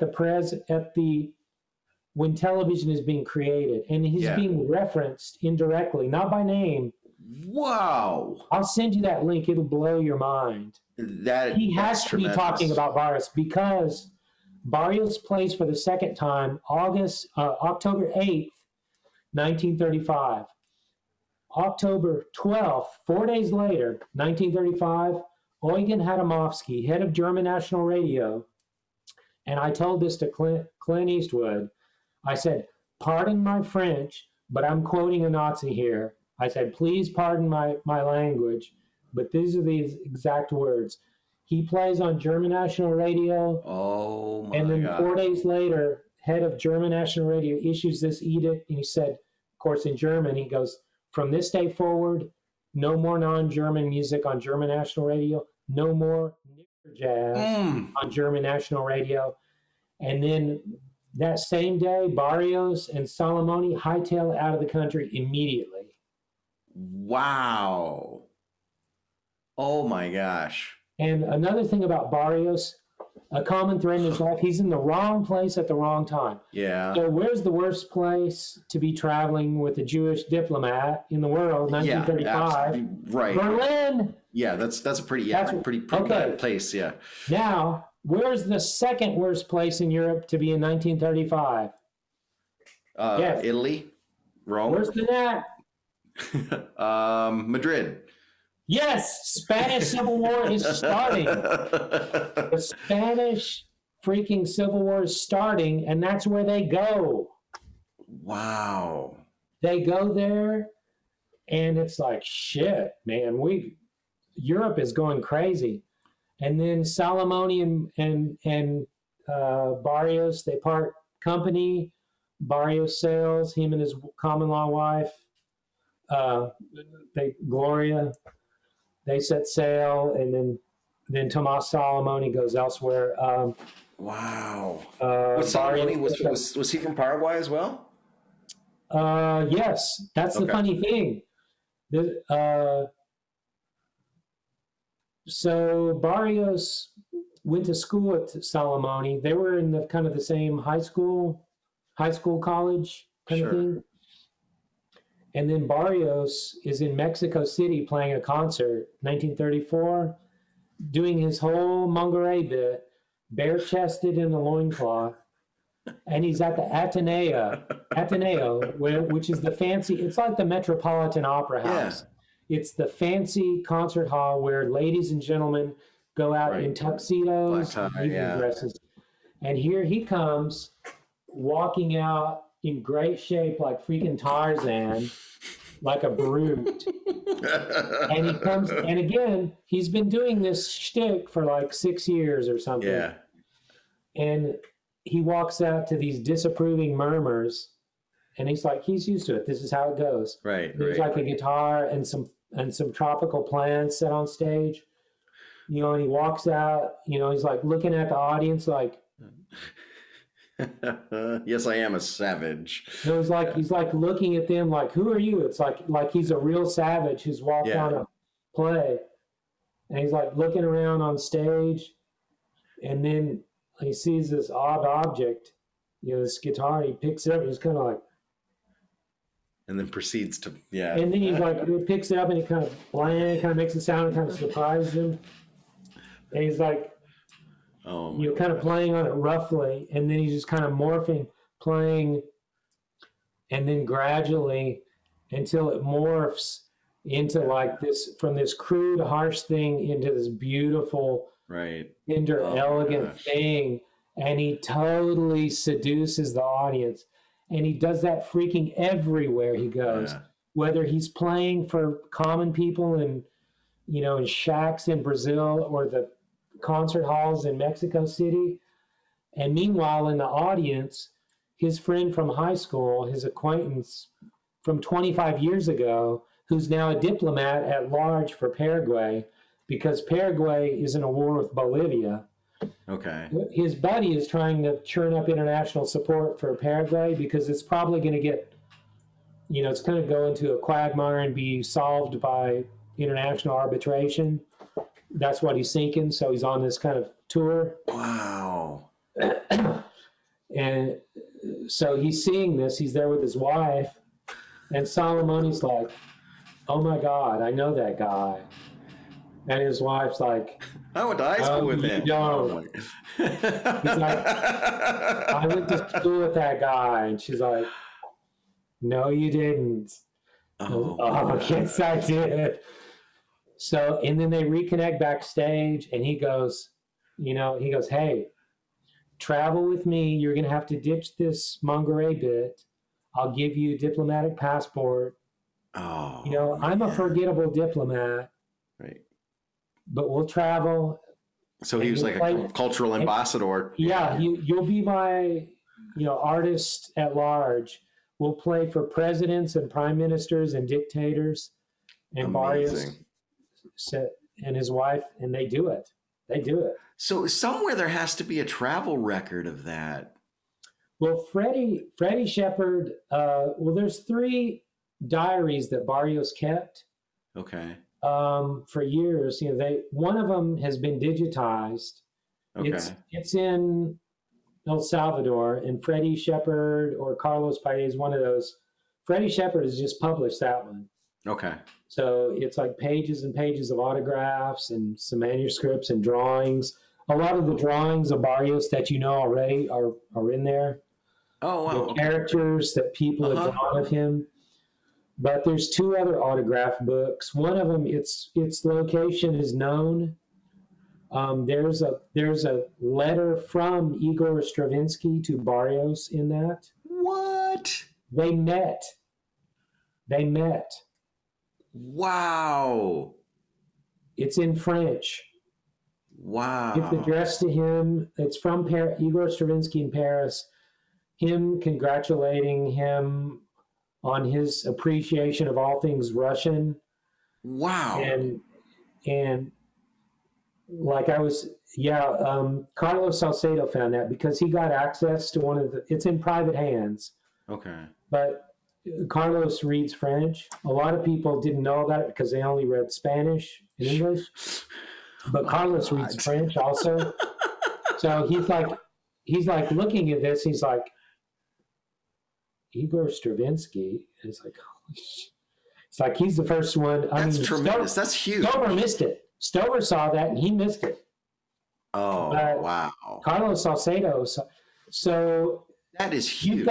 It's huge because you have the number 1 classical composer. He was the guy. The 20th century congratulating you on your music. Yeah. Now Barrios is bigger than just the guitar world. Yeah. Wow. He's legitimized, if he wasn't already, which he was, to the classical music world at large. That is nuts. So, yeah, it's freaking huge. It's huge. Oh my God. So anyway, I talked to Clint for a good while, and he's listening, and I was thinking, well, and I told about, I left him on a dramatic note. He had 2 heart attacks, but also Barrios had a brother that he used to travel with that acted as his manager, who he's really close to.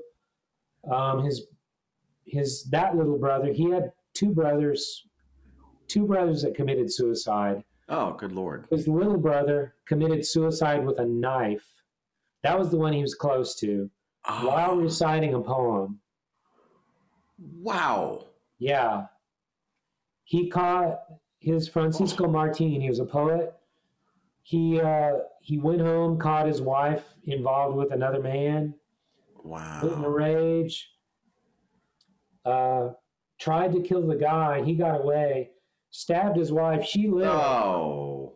He stabbed her. She lived. He ran out into the street thinking he's just murdered his wife. Right. And then he starts screaming and he starts giving this oration in the middle of the street and starts stabbing himself, slicing himself up. Good God. Yeah, my friend Carlos Salcedo. This is the difference between like a 3rd level Barrios scholar like me and a 1st level Barrios scholar. Like, I know that information. Right. Carlos Salcedo, he's got a copy of the police report. He can recite you the poem, right? He goes, I've got the police report copy here. Oh, my God. In my files. Wow. Yeah. So there's huge dramatic elements without making up shit. Right. Oh my gosh. Like, just tell it. Just tell what happened. That's fantastic. He's so where did it go? What's the story? Well, I talked to him about it, and it's like I feel like, he's listening to it intently, and then I was, and I told about the suicide thing and about Barrios's heart attack, and it's like, and I felt like I'm going to leave it at that, even though it's kind of ending on a downer. Clint doesn't seem to mind stories that end on a downer. No, I don't think so. So it's like, I know I got his in there, but also I'm an intuitive person, and at that moment he kind of looked down, and I was thinking, oh shit, he's thinking about his own mortality. And then I was thinking, well, it's been great talking to you. Nice to see you again. Have a good evening. And then he extended his hand. Shook my hand and said good night. And when he had a young man is driving him, and that was it. So it's like, anyway, I can't take it any higher than it's gone. Yeah. So that's where it is at the moment. I can't do any more. Right. But do you know if he's read the script? I don't know if he has or not. Yeah. He's got it, right? I mean, he has it. He has it or had it. Right. At this point, I'm hoping he has it, because I think, man, there's so much horse shit I would leave out of there. Also, there's stuff that's known that wasn't known. Right. In that version. And I've updated, I've done probably about, 8 to 10 rewrites. Wow. And there's going to be another one. There's going to be a serious, like, I'm going to cut out a lot of overhaul. Yeah. A lot of stuff from his childhood. That's going to go. Wow. Because, it's better to tell a story than try to tell someone's whole story. All the stories, yeah. You can have something from someone's childhood, but if it's semi-biographical or something, but but also he's an ultra realist, so it's like you need to, for him, you would need to err on the side of realism. Sure. Like it's like, well, do you know this happened? Well, I don't know. It didn't happen. It's like, well, then get rid of it. Right. So that's what I'm going to do on the next one, which is get rid of a lot of stuff that we don't know for sure happened. We think may have happened or could have, because it helps fill out the story, but now it's going to get rid of it. Sure.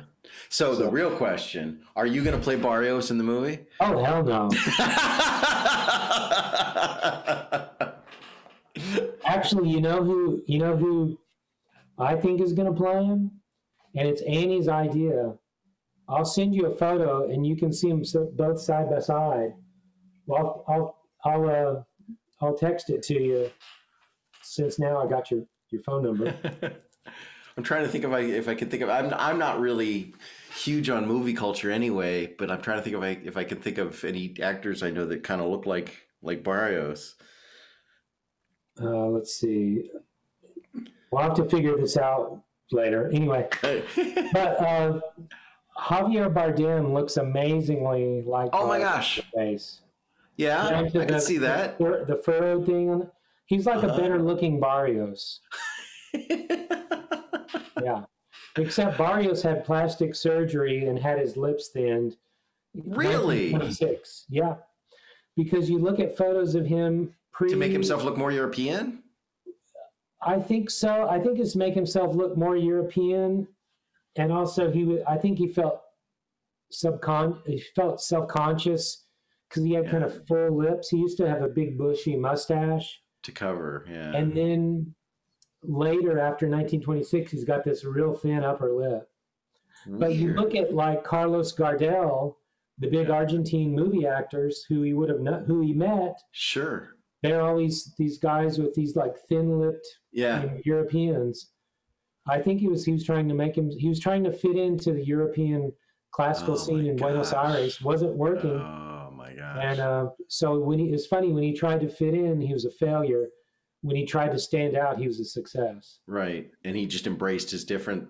Yeah. Is that a word? Differentness? He's like I am Mongaray. I am Mongaray. Yeah.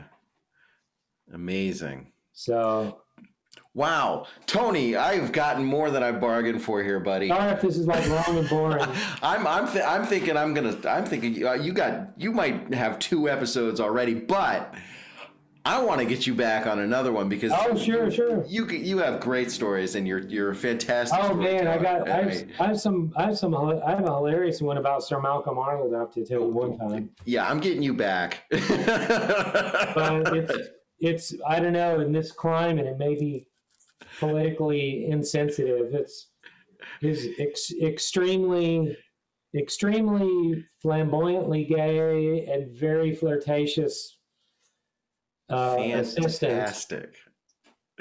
He was like pinching my butt and oh my god. Who totally restaurant dived on me. Oh.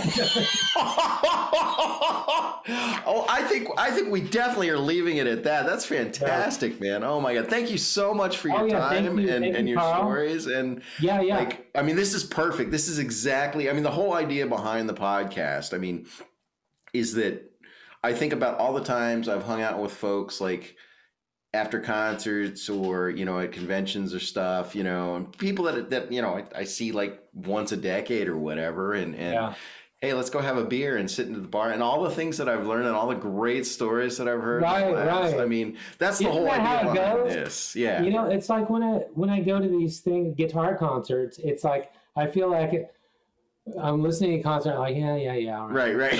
Is it time for the fun yet? Yeah, it's like, all right, that was the Alaman. Here comes the Courant. Okay.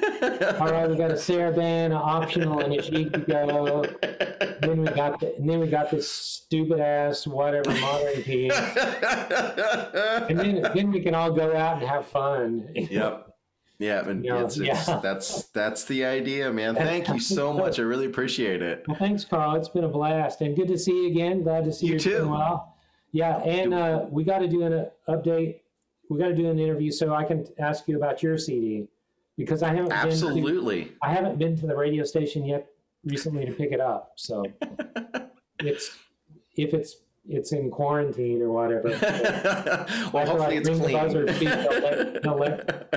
But although supposedly Texas is opening up, but Austin, there's a war between the Austin governor, the Austin mayor, and the Texas governor. The governor says, open it up. And the governor and the mayor says, no, we need to be like this for the next 10 years.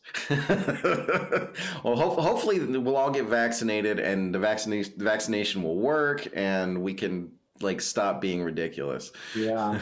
Did you have it? Have you had the vaccine or COVID or any of that? I'm scheduled to get the vaccine on Thursday. I got sick in December and it was kind of mysterious. Like I had a little bit of a scratchy throat one morning and had a fever, like not a high fever. It was like 99, which, you know, still a fever.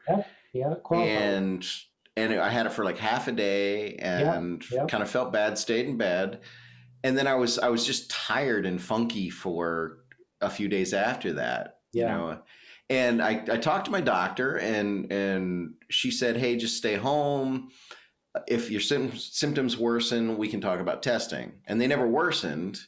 So I never got tested. And then I know I could get the antibody test now, but like I'm getting the shot on Thursday. So, you know, who knows? Yeah. But I'm pretty confident that if I did have it, I didn't pass it along to anybody, so I feel good about that. And I've been careful about going out and stuff. So I mean, if I got it, it's probably I either got it at the gym. I probably got it at the gym if I got it. So I mean, it's, you know, but so it, you know, it's